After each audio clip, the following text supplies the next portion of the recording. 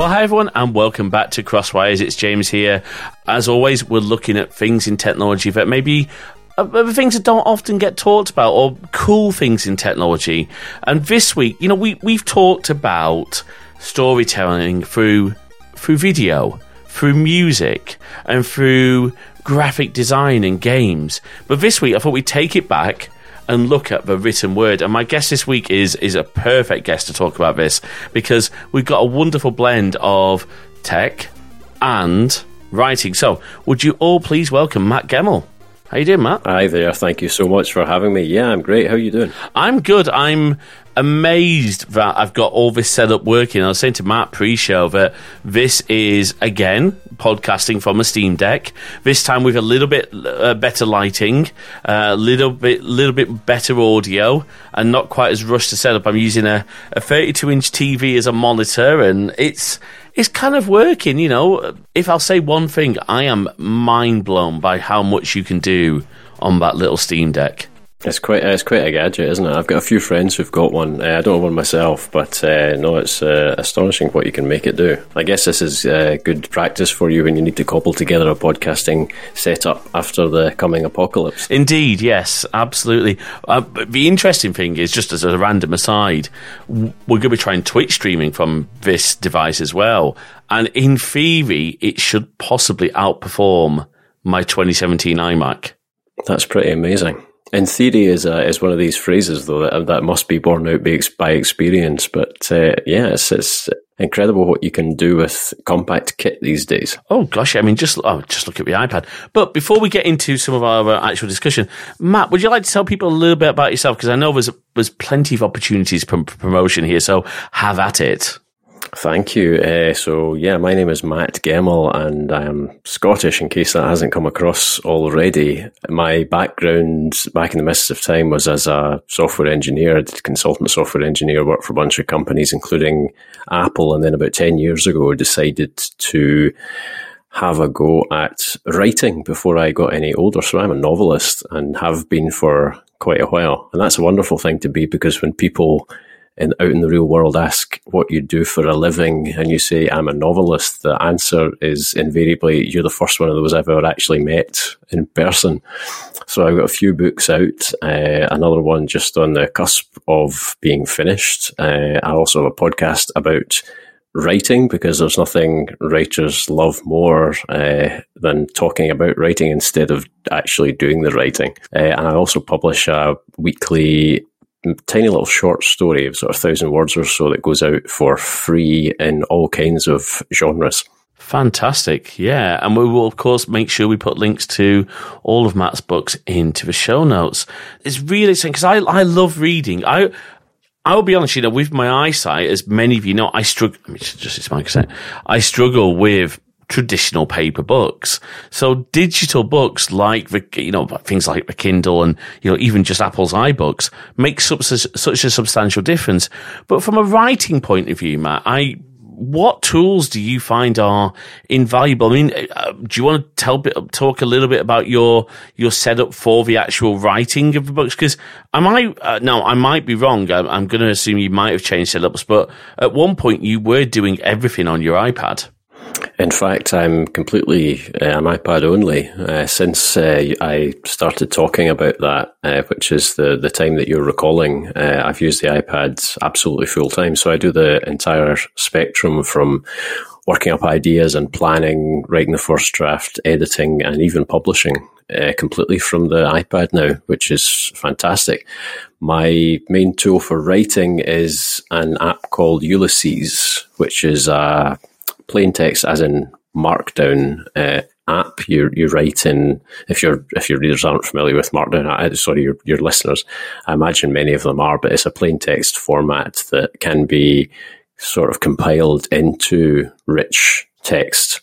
And Ulysses is very much aimed at people who are writing long-form text, including fiction. So it's got a number of conveniences for that. And it can export not just some ebook formats like EPUB, which is the ubiquitous one, but also press-ready, print-ready PDF masters to turn into paperbacks. So I'm thankfully now, with some of the publisher websites having been updated to more modern technologies and workflows in the last few years, I can do literally the entire process from start to finish completely on an iPad. Wow. And I'm a big fan of Ulysses. I use Ulysses a lot, combined with our Nextcloud instance to write up some of the show notes. I don't know if you noticed, but when I sent over the show notes, that is just a Markdown file that Nextcloud is rendering for us in a handy little collaborative editor.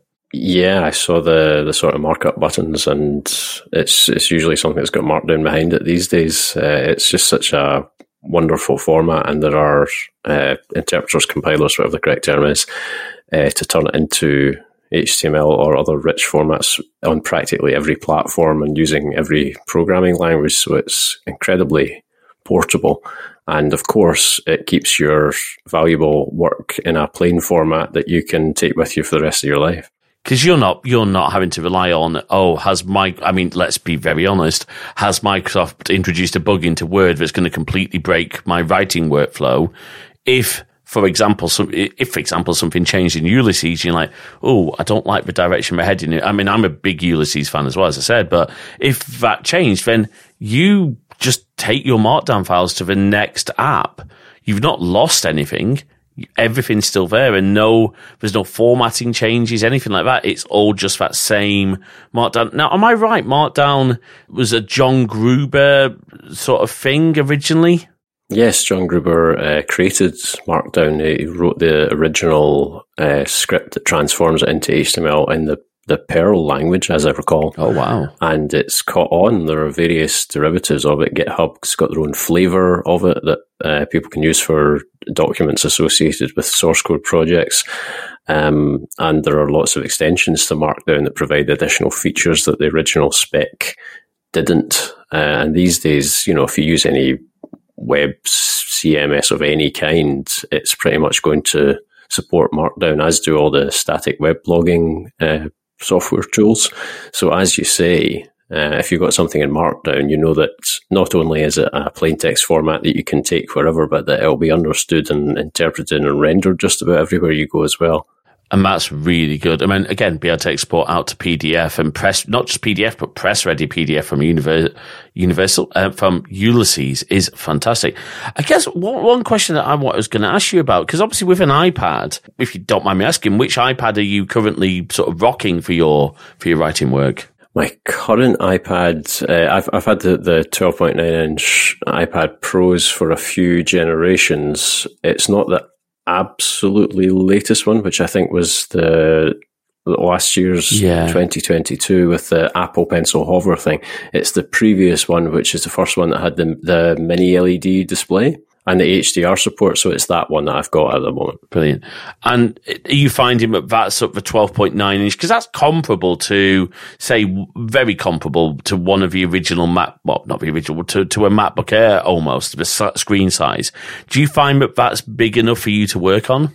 Yes, because of iOS, or rather iPadOS now, since they obviously branched a few years ago, because there is very much that focus, at least historically, although it's starting to change, on having one app or two apps at the most, having your attention at a time. I find that being in that sort of mindset anyway makes the comparatively limited screen size not a problem, but actually rather an asset. And when you're writing, you're not typically looking at multiple apps at the same time. You're either sitting planning something, mind mapping, brainstorming, or you're doing an outline, or you're sitting for hours and days and weeks and months writing away, and it becomes counterproductive to lots of other windows floating about. So even when I was back on Macs full time, I was typically just putting apps into full screen anyway, and indeed all of the writing apps, Ulysses itself, Scrivener is another very popular one. They all have these no distraction, full screen, just get absorbed in the text kind of modes, and iPadOS has always been about that since it sort of was a derivative of iOS to start with. So no, the screen size is absolutely fine for me. The reason I went for the bigger one rather than the 11-inch series of iPad Pros was just because when I'm not writing, when I'm doing planning things for books, I like to use it as a drawing pad sort of thing with notebook apps like GoodNotes and even mind mapping like MindNode. and it's just helpful to have a wee bit of extra room when I'm doing that kind of work. And I guess because I remember when the iPad originally launched, and people were saying, "This, you can't do any real work on an iPad. You can't." But I think that's maybe unfair because it depends on the type of work you're doing.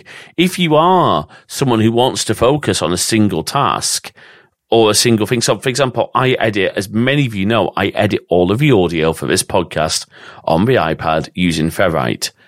And we actually have an interview with Canis, who's the lead developer of Ferrite soon. But I find it... That's fantastic. Tell him I'm a big fan of Ferrite because I use that for editing my podcast as well. Oh, fantastic. So, yeah, isn't it just magical? Apple Pencil to scrub audio.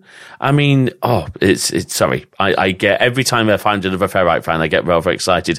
I will. Well, No, it's wonderful. The ripple delete with the pencil when you're drawing from right to left is absolutely fantastic. It was Jason Snell that switched me onto it, and it's a wonderful app. It is. I know Stephen Robles from the HomeKit and Apple Insider podcast is a big Ferrite user. But again, it just goes to show the iPad is an incredibly powerful tool. In terms of the actual, because you mentioned then about, planning for stories, because I mean, I have never written a novel. I've written blog posts. I've written bits of homework every now and then when I was in school, admittedly probably not as often as I should have done, but you can't really just sit down and write a story. You have to spend the time planning. And you were talking about using GoodNotes. Do you find having that sort of mixed format, be able to do handwritten notes, sketch things out, and then look at those and then work on a story? Do you find the iPad really lends itself to that, especially with the Apple Pencil for those handwritten, sort of planning notes? It's the primary thing that I love about the iPad, to be honest. The way that it is it's not really the machine you see. When you look at a laptop, you kind of see the laptop and you see the screen floating above, and your mental context is the machine. Whereas with the iPad and with an iPhone to some extent as well, your impression of it is just whatever is on the screen at the time, because the hardware vanishes. I've always, I've been, involved with technology and passionate about technology for long enough that having a device like this thin, pretty light, portable thing that you can draw on and even touch the screen was always one of those specific tech fetishist dreams. And it's such a delight to finally have that. And there really, really is something about pencil and paper, or the mechanisms of interacting as if you're using pencil and paper, that just, it seems to release something like a muscle you didn't know you had clenched the whole time when you were sitting using a keyboard and interacting indirectly. There is something just subtly psychologically liberating, I find, when you're just interacting with no barrier between yourself and a pencil in your hand. We're also used to it from childhood, at least previously. It's maybe not going to be true of children for too much longer. No. But that feels like working directly with something. It almost feels more like art itself now than work or thinking or anything that's formal or structured or constrained. And I find that I just make so much more progress when I can sit and draw and scribble and circle things and use a highlighter, albeit digitally. But the thing that makes that practical, of course, is that in apps like GoodNotes and increasingly elsewhere in the system, it can still read the handwriting and provide search results for text that was handwritten and provide a sort of organizational structure. Whereas if you didn't have that, you'd essentially just have the digital equivalent of a whole bunch of sheets of paper, and you need to remember where things are, and it sort of becomes a wasted exercise.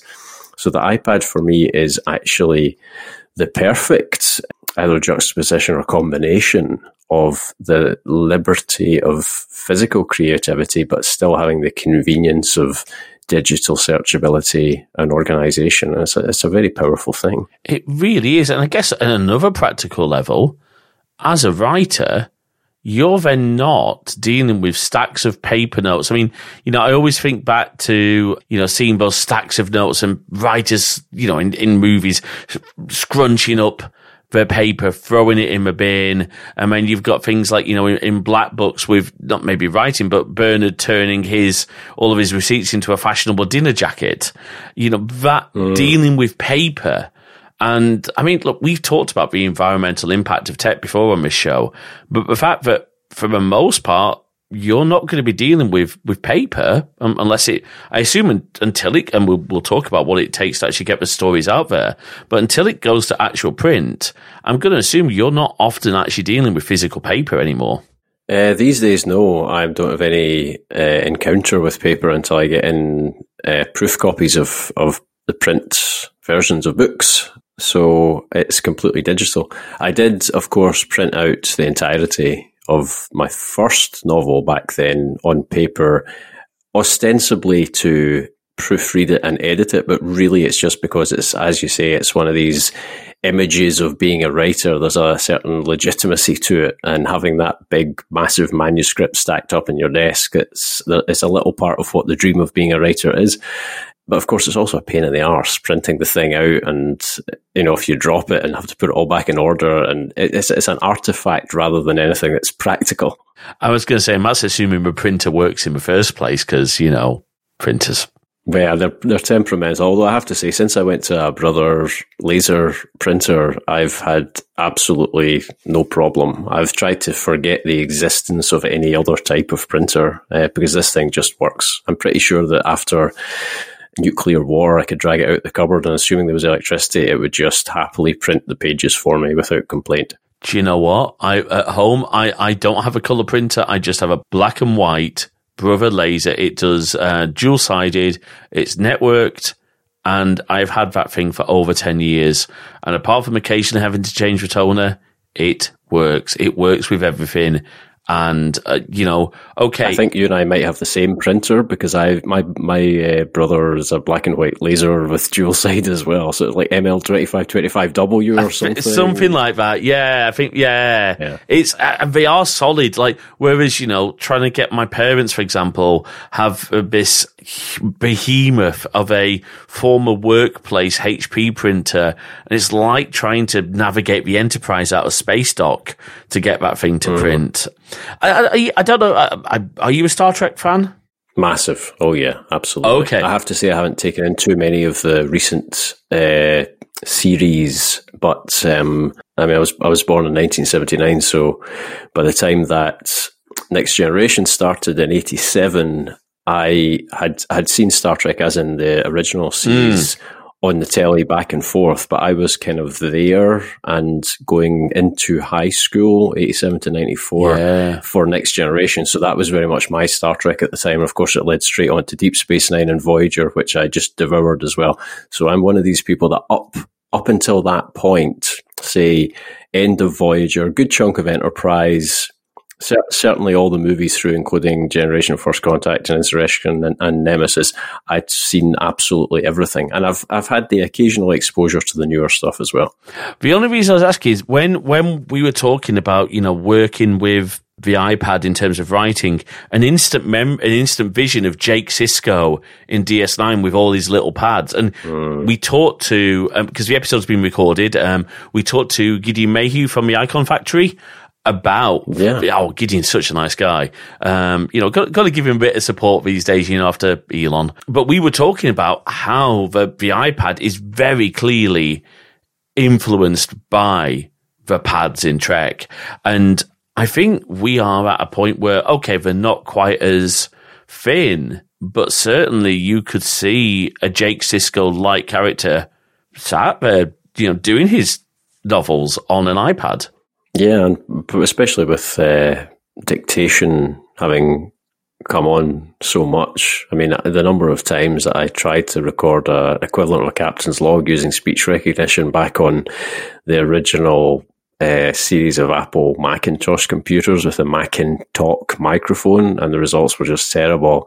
It's getting better, certainly with Siri. I tried a huge number of third-party apps for dictating writing as well, like MacSpeech and others whose names I've since forgotten. Dragon back in the day, Dragon Dictate, of course, that was the one I was struggling for. Thank you.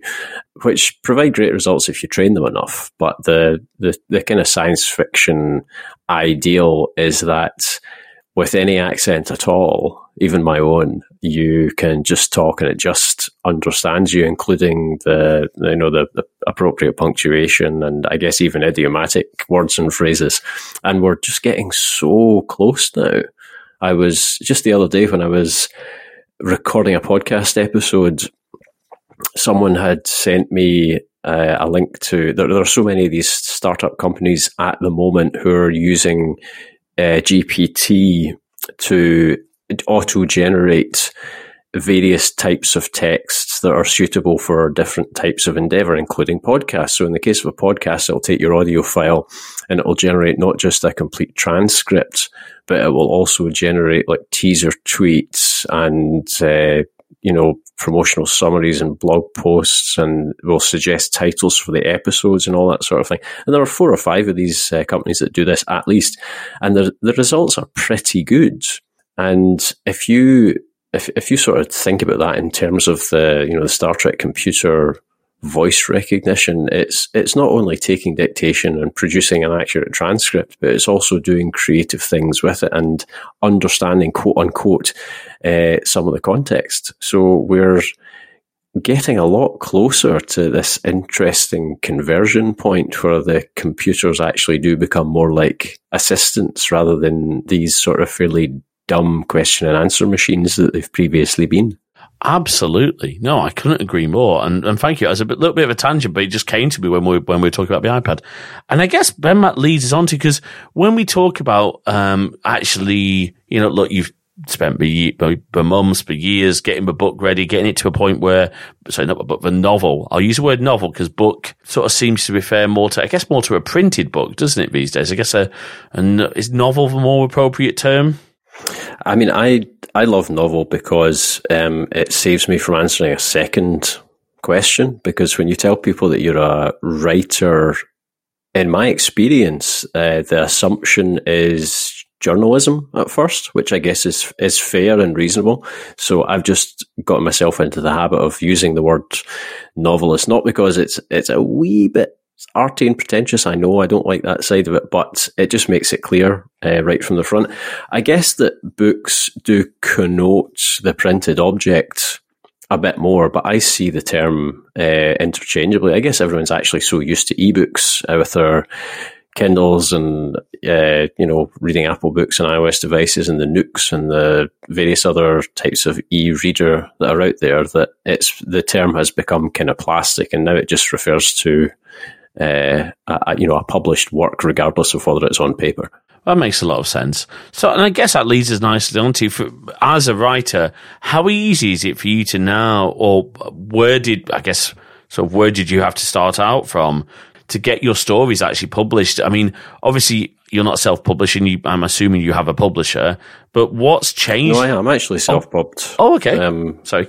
Yeah, I am. I chose to do that because there's a lot involved in terms of time and waiting and uncertainty and so on with getting published. And in terms of, you can potentially win on the marketing, but that's becoming less and less true. But you lose on the percentages and on the income and on the control. So I am much more I like to have control of things. I think this is probably something that is in the DNA of many ex-tech or indeed current tech people, that they like to have visibility into things and like to retain controls and retain options. And the publishing landscape is such that it can be a lottery win to find a publisher, indeed to find representation before that in order to get to a publisher. And with royalty rates, etc., it's often better these days, with everything being so available to you on the internet, distribution, marketing, all of it. If you're capable of doing it yourself and you've got the energy and the time to do it yourself, it's a much faster route to market. I hate to use such a term, but there it is. And it just gives you a lot more control over your own creative product, and you're not signing rights away to anyone via a third party. But publishing these days is, I guess the word would be democratized, wouldn't it? The ebook stuff is dead easy. You already have your ebook from your writing app. Ulysses, Scrivener, Vellum, a whole bunch of other apps on any platform can generate beautifully formatted and perfectly valid, ready to go ebook. Cover art's another thing. You need to pay for that from someone if you don't want to do it yourself. I'm not a designer, and people do very much judge a book by its cover, especially in the ebook thing. Ebook stores online and Amazon websites and all that sort of thing. We're just scrolling past loads of little thumbnails. You need to grab people. So I prefer to just, pay for a competent designer. I use Stuart Batch at Books Covered. He's fantastic. But once you've got that, you've got your ebook, you're ready to upload. It's just a matter of filling in a lot of metadata, setting prices, ticking the various boxes for distribution, etc., and away you go. When you've done it before and you're used to it, you can go from not having a book up anywhere. As long as you've got the actual ebook file ready and the cover ready, you can be out there and available to buy on the various Amazon stores around the world, the various Apple stores around the world, etc., within 48 hours quite readily. Wow. Paper is a slightly different thing because there are more stringent requirements for the print master PDF file. There's a lot that goes into crop boxes, and the pages obviously are running left and right, and there's a lot of typographical convention and so on needed for that. But again, the writing apps take care of quite a lot of it for you. The cover art obviously has different requirements. Typically, they're using a CMYK print process instead of an RGB file, so colours are going to render differently because of different gamuts. I don't know how savvy your listeners might be on that stuff, but it's like anything else in tech. If you want to do it yourself, you just read up about it, learn about it. It's nothing is rocket science if you're willing to spend some time and some neurons on it. You get that stuff ready, and there's an approval process for print because you need to actually get a physical copy of it printed so you can see that it's rendering properly. Things aren't being chopped out, the colour hasn't run, or things haven't disappeared because there's not as much contrast between foreground and background as you think, etc., etc. So there's more lead time involved with that and more cost because you're always paying for books to be printed and bound and sent to you. But the main thing that you need there is distribution. And even if it's print on demand, which is the model these days, whereby a customer places an order and then a book is printed in response to that and shipped out to them, so it's a just-in-time kind of thing. Even with that, you obviously need your book's data to be available, so it needs to be pushed into the Amazon catalogue, pushed into the Apple catalogue, ideally pushed into all of the booksellers, so I guess Barnes & Noble, etc. in the United States, Waterstones, etc. here in the UK, the independent bookstores, public libraries as well, who can order books for you. Hopefully your listeners know that. If there's a book you want, you can go to your library, you can order it. It's wonderful for you because you get a book for free. It's great for your library because they get used and they're engaged and they get new books, and it's actually great for authors as well because we get a better royalty when copies go to libraries than via bookstores, believe it or not, even though it's more affordable for the library as well. So yeah, there's a fair bit involved and there's a lot of moving parts, but it's like anything else. The first time's the worst time, and after that you just get a wee routine and a wee checklist going. And each new launch gets faster and faster in terms of the technicalities and the administrative side. And you can focus more on the promotion and the marketing and the social media and so on. And I mean, one question, so with that print on demand model, does that mean that effectively, if I were to take a trip into the town centre and go into Waterstones, am I going to randomly find Matt Gemmell books on my shelf? On average, no, but sometimes. What you certainly will find is if you go in and go to the counter and say, "Can you get me?" it'll be on the computer. Right. Because the industry standard data feeds are there and they can obtain it quickly. Is that all based on is it the ISBN system?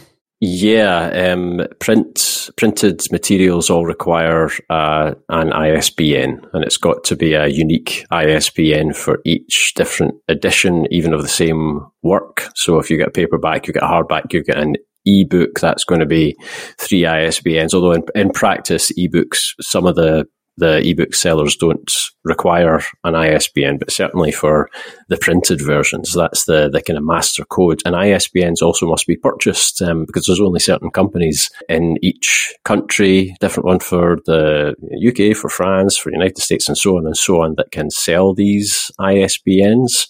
So it costs, and they cost a fair bit of money. They're expensive, but it is a necessary cost of doing business if you're going to produce printed materials. And of course, there is also the deposit libraries aspect of things, where by law in each country, and you need to check with your own country, you might be required to lodge a copy of every printed publication you produce with them, so that they've got it on record. So the British Library, I think the Bodleian in Oxford, I think Trinity, the Dublin campus has got one of these. National Library of Scotland, I think, as well. But you can find these things online, and you send them a copy, and they 3 years later send you a lovely headed notepaper letter saying, thanks, we got it. We'll put it in a vault underground somewhere forever. Yeah, because a friend of mine, I've got a good friend of mine who's actually studying at Oxford. He's doing his PhD in comp sci. And another friend of ours is a massive book nerd and keeps trying to get this other friend to let him into a Bodleian library with his student ID. And my friend's like, no, I can't let you in. They would kill. It's really tightly controlled, apparently. And that's a really good point, by the way. Do support your local library if you love to read. Unfortunately, independent bookshops and as much as Amazon and Barnes & Noble online are wonderful places to get things, and certainly from a digital book point of view, your independent booksellers, go and support them. I think, is that you might disagree as an author, but I doubt you will, but I'm putting myself in a difficult situation here, but support independent booksellers and your local libraries. As Matt said, he gets more money if you order a book through the library. That's always a good thing. And it means that the libraries stay open because we're far more than just a collection of books.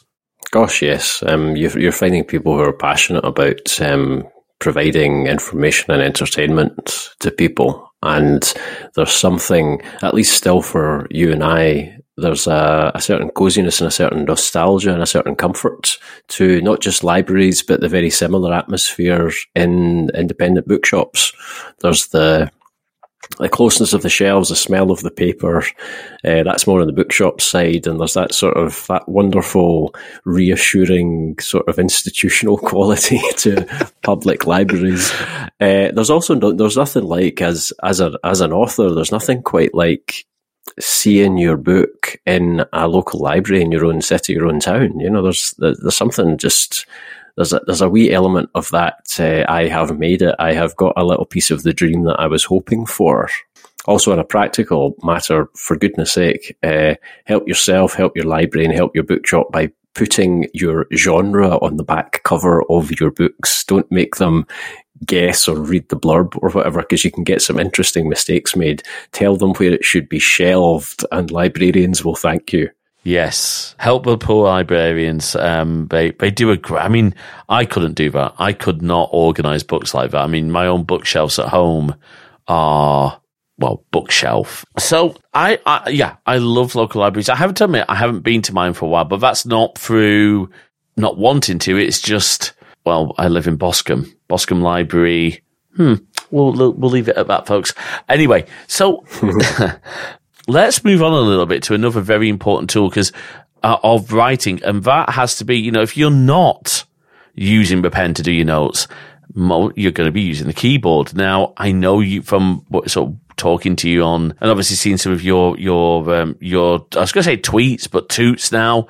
I know you have a bit of a thing for a mechanical keyboard. What is it that is so important about getting that good keyboard? Why can you not use the £5 Poundland keyboard? Well, I think that's one of these questions that one's spouse perhaps asks one when the latest mechanical keyboard arrives. Of course you could, and we all go through life using whatever random keyboard is included with the computer you're compelled to use at the time. You've you've got to choose your drugs, basically, don't you? There are some things that you want to just spend money on and dive deep into and feel that you're an enthusiast about something. And this one, it's got so much to offer me because, one, it's tech, it's related to computers, it's electronics, it's to do with writing. And it has this wonderful, this physicality, this tactility, this percussiveness, and endless tweaking. And it overlaps massively with electronics and soldering, or soldering for your American listeners, of course, and wires and gadgets and gizmos and multimeters and all that stuff. But also, there's an artistic element to it, with the customizing the keycaps and the RGB underlighting and all that nonsense. So it's one of these things that you can go far down the rabbit hole, I suppose you would say. And I've got I wouldn't even like to say, in case my wife does listen to this episode, just how many of them I've got, but I've got a few different mechanical keyboards in the cupboard, and I do genuinely rotate through them every few weeks or so. Because, hey, if nothing else, it's yet another way to procrastinate. Indeed. I mean, look, I'm using now. Look, I'm not sure if this qualifies. I'm using one of those gaming mechanical keyboards. It is a Logitech. What is it? It's a TK413, I think, and it has that percussive. It has that nice feel. But I know that I eventually want to upgrade. I don't understand anything about, I'll be honest, I don't really understand the difference between the switches, because from a trying to keep it as simple as we can, what's the difference between, say, for example, then, how maybe we talk about mechanical, but what makes a keyboard mechanical? What's the difference between, say, let's take, for example, Apple's, what do we call it, Magic Keyboard these days, the Magic Keyboard. What makes a mechanical keyboard so substantially different in feel and mechanics, I guess, to that sort of keyboard? Yeah, well, the commonly kind of accepted definition, I think, with a mechanical keyboard is that it's simple. It's just that the entirety of the switch mechanism for each key is a separate little unit. That's on the technical side. If you've got your Apple, what do you call it, Magic Keyboard, or the keyboard that plugs into the iPads or whatever, which I guess is also called a Magic Keyboard. Yeah. Then you've got, each key's obviously got a separate a keycap thing on the top, and it's got some sort of hinge or scissor mechanism or whatever underneath. But beneath that, there's just one big board with all the actual contact sensors and electronics, and it's all one big bit. Whereas on a mechanical keyboard, what you'll find is if you pop off the key cap that's got the letter or the number on it or whatever, and you see the little bit that is going up and down, that's a separate component. So the post that sticks up the top that keycap connects to, the sort of receiver that it goes into, the spring, whatever else might be in it, and the electronics to make the connection, it's a separate little unit. And the big attraction with most mechanical keyboards is that you can pop out those switches, the thing that actually provides the contact when you press the keycap down, for different ones that have different feels. And they broadly fall into three categories. There's the linear type, which is common in gaming keyboards because you can easily press them super fast, which can be an advantage in games, that just basically goes straight up and down. It's like pressing a spring. It's nice and smooth, straight up and down, no particular bump in the middle, no noise. It's literally like pressing down on a spring or a sponge or something like that. And it's called linear. Advantages, as I say, they're fast and they're very quiet, generally speaking.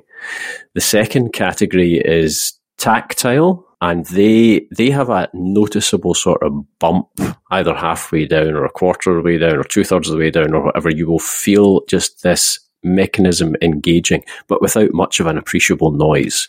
And typists kind of like that because you're getting feedback all the time, physical feedback through your fingertips. You know exactly when you've pressed the keys. You can get a nice rhythm going, a flow. And the third category, which is really just a close cousin of the tactile type, is clicky.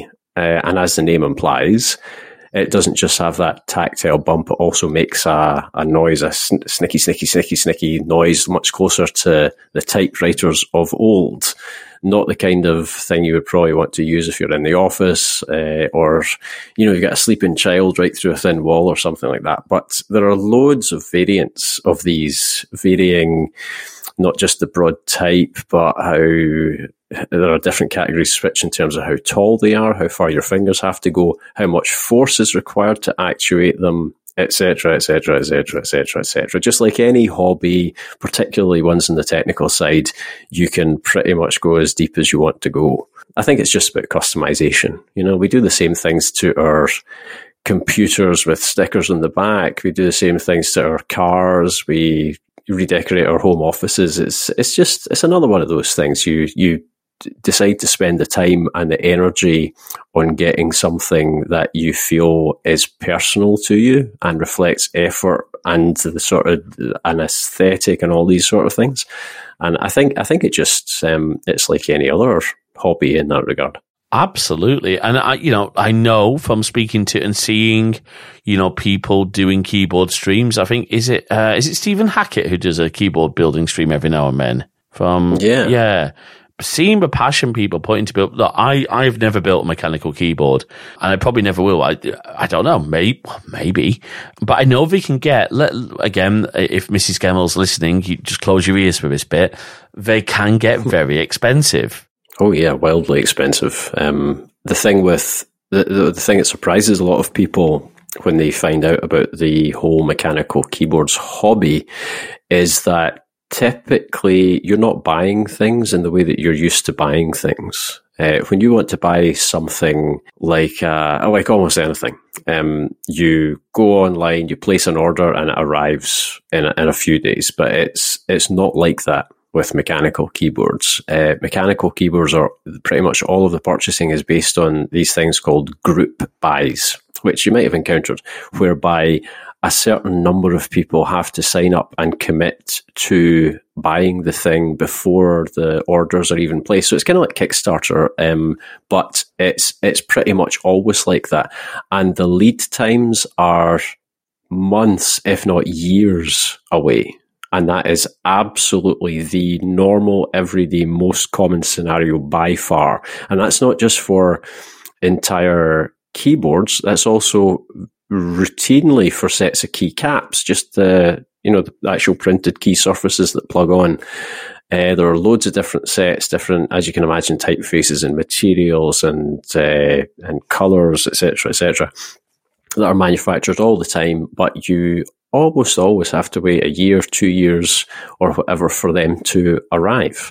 And they're massively expensive. You can readily, for a complete set of nice quality keycaps with all of the extras that will suit any size of keyboard you might put them on in the future, be spending hundreds of US dollars, pounds, euros, and waiting months or years to get them. So it's at its deeper levels, it's a bit of a nutter's kind of hobby, to be honest. But equally, you're getting something that is relatively unique, and you won't find it probably on anyone else's desk, and there's a sense of ownership and investment and so on and so forth. And of course, there's a little economy built into it with resale and how much keycaps hold their value and all the madness of it, if you want to go that far.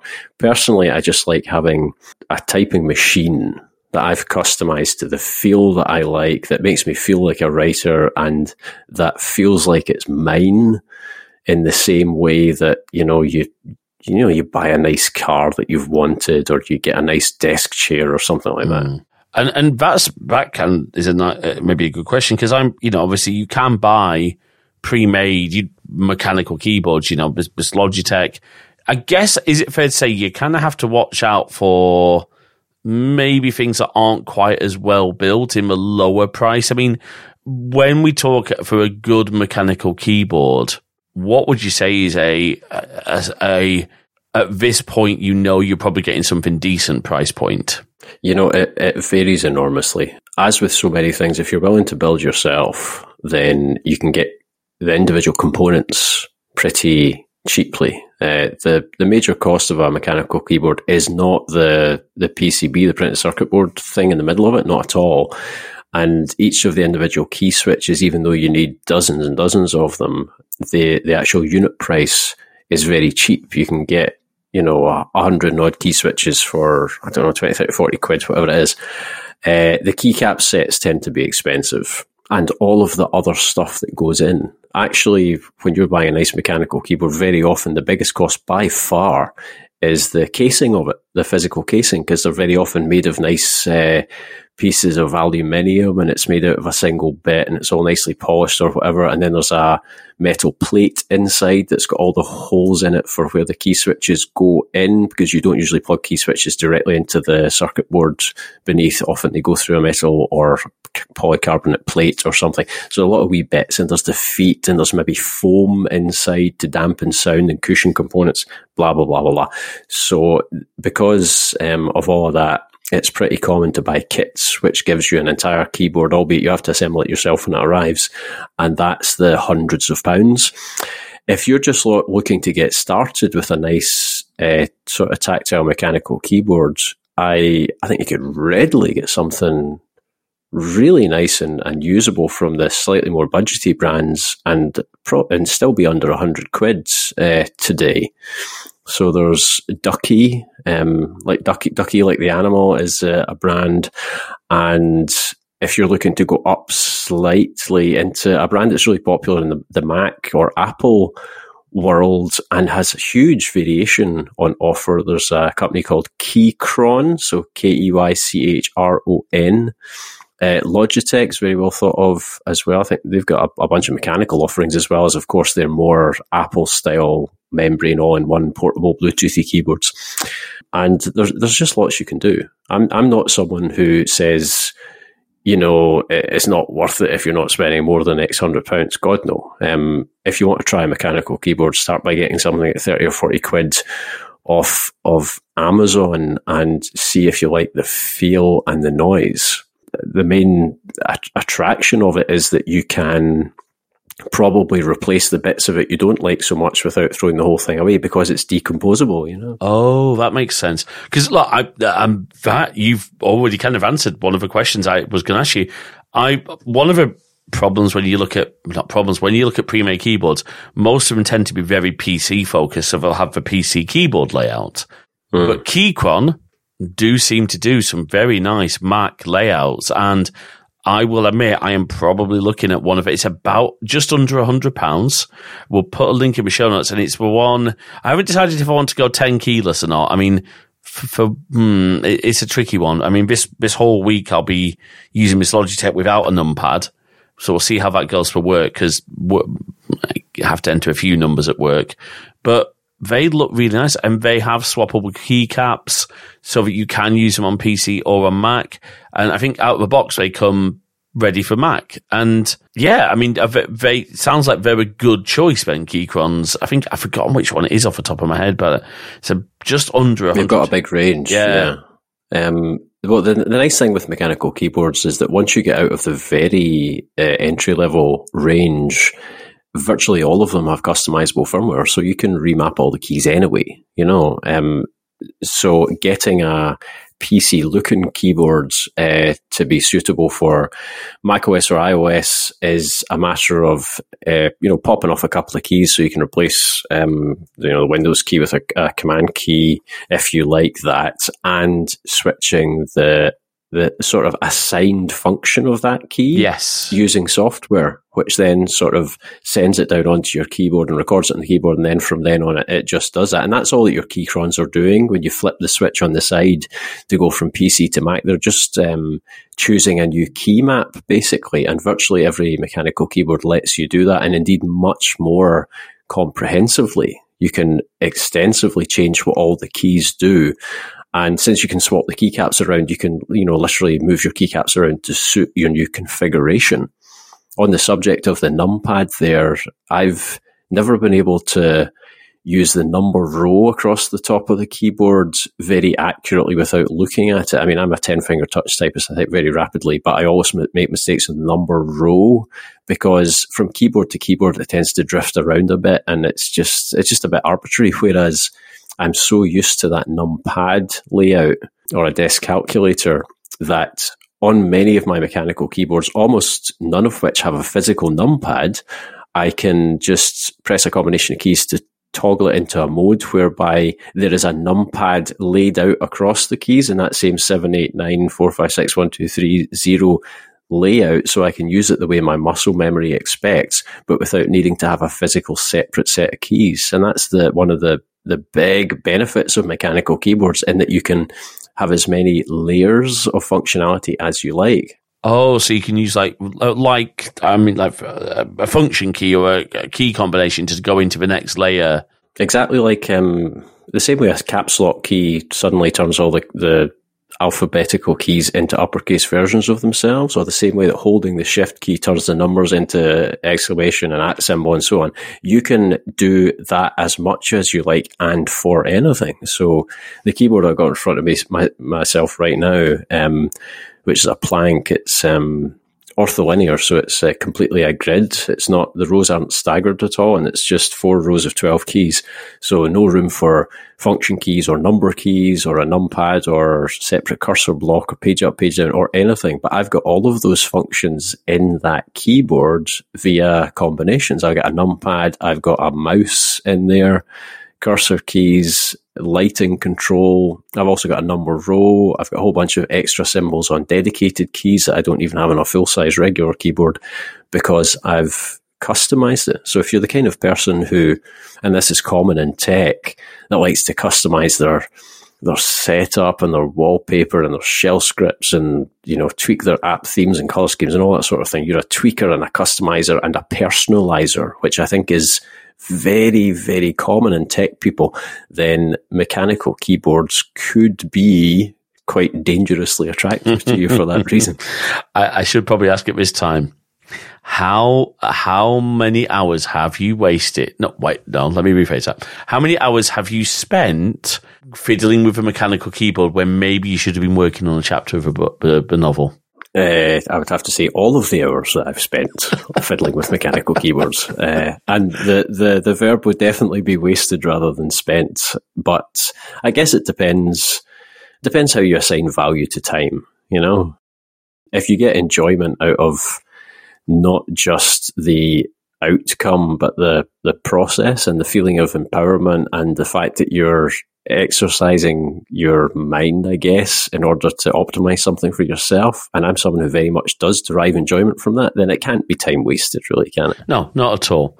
Matt, speaking of time, I'm very conscious that we both probably have things to do today, but this has been such a great discussion. One thing I wanted to sort of ask you before we wrapped up is, if one of our listeners is maybe considering, I want to start writing full time, I want to start actually telling stories or, writing a book, what would you say, as someone who's been through this and spent, the last 10 years doing this, what would be your biggest piece of advice for them?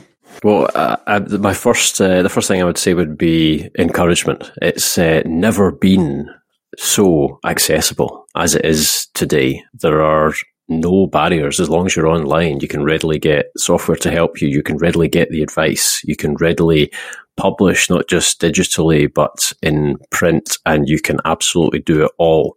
There are a huge number of extremely helpful guides, books, websites, podcasts, all of that sort of thing. The main advice, though, that I would give you is the only thing that can truly get in your way and stop you writing is yourself. So set aside some time, put aside the hesitation, the embarrassment, sit down and just commit to writing something, no matter how silly. The beautiful thing about writing is that the more you write, the more inspired you get, the easier it gets, and there's always editing to fix it later.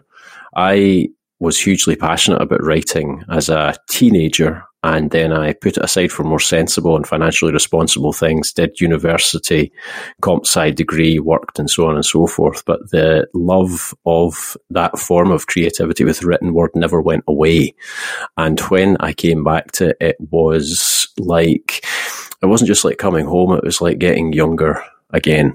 If you have the urge to do it, then you have the capability to do it. Because speaking as a father of a 2.5-year-old son, creativity is an absolutely natural, built-in, pre-existing human faculty. It's not something you need to worry about or worry about not having. Everyone has got any number of stories to tell, so sit down and get started. Awesome. I love that advice. And Matt, thank you so much for your time today. It's been a genuine pleasure. Where can people find more about you? And obviously make sure and also the books. Where can people find everything? I am online at mattgemmell.scott. That's mattgemmell.scott, SCOT, of course. And you can find all of my books there, my podcast, my blog, and jumping off points to my social media accounts everywhere. I'd absolutely love to hear from you. Fantastic. And folks, please do, let us know, do you have any stories about, writing, or do you have your, oh my gosh, I spent four years building a mechanical keyboard? Drop those over to podcast@crosswires.net, or come and join the Discord. Come and we'll be putting this up as a discussion thread. Come and join us. Just listen to the outro for the links. Matt, thank you again for your time. It's been an absolute pleasure. Thank you so much, James. The pleasure has assuredly been mine. Let's roll that outro. Thanks for listening to this episode of Crosswires. We hope you've enjoyed our discussion, and we'd love to hear your thoughts. So please drop us a note over to podcast@crosswires.net. You can also drop us a comment on the post, or if you're a GoodPod user, why not start a discussion there too? You can also join our new Discord server at crosswires.net/Discord. We've got forum channels for each episode, and we'd love you to join the discussion there. You can also follow us on Mastodon at Crosswires at mastodon.social. And of course, you can find the show in all the good podcast apps, and all the really bad ones too. More of our content, head on over to crosswires.net/YouTube for all our videos, and keep an eye on our Twitch channel at crosswires.net/live for our upcoming streams. If you like what you heard, please do drop a review in your podcast directory of choice. It really does help spread the word about the show. And of course, if you can spare even the smallest amount of financial support, we'd be incredibly grateful.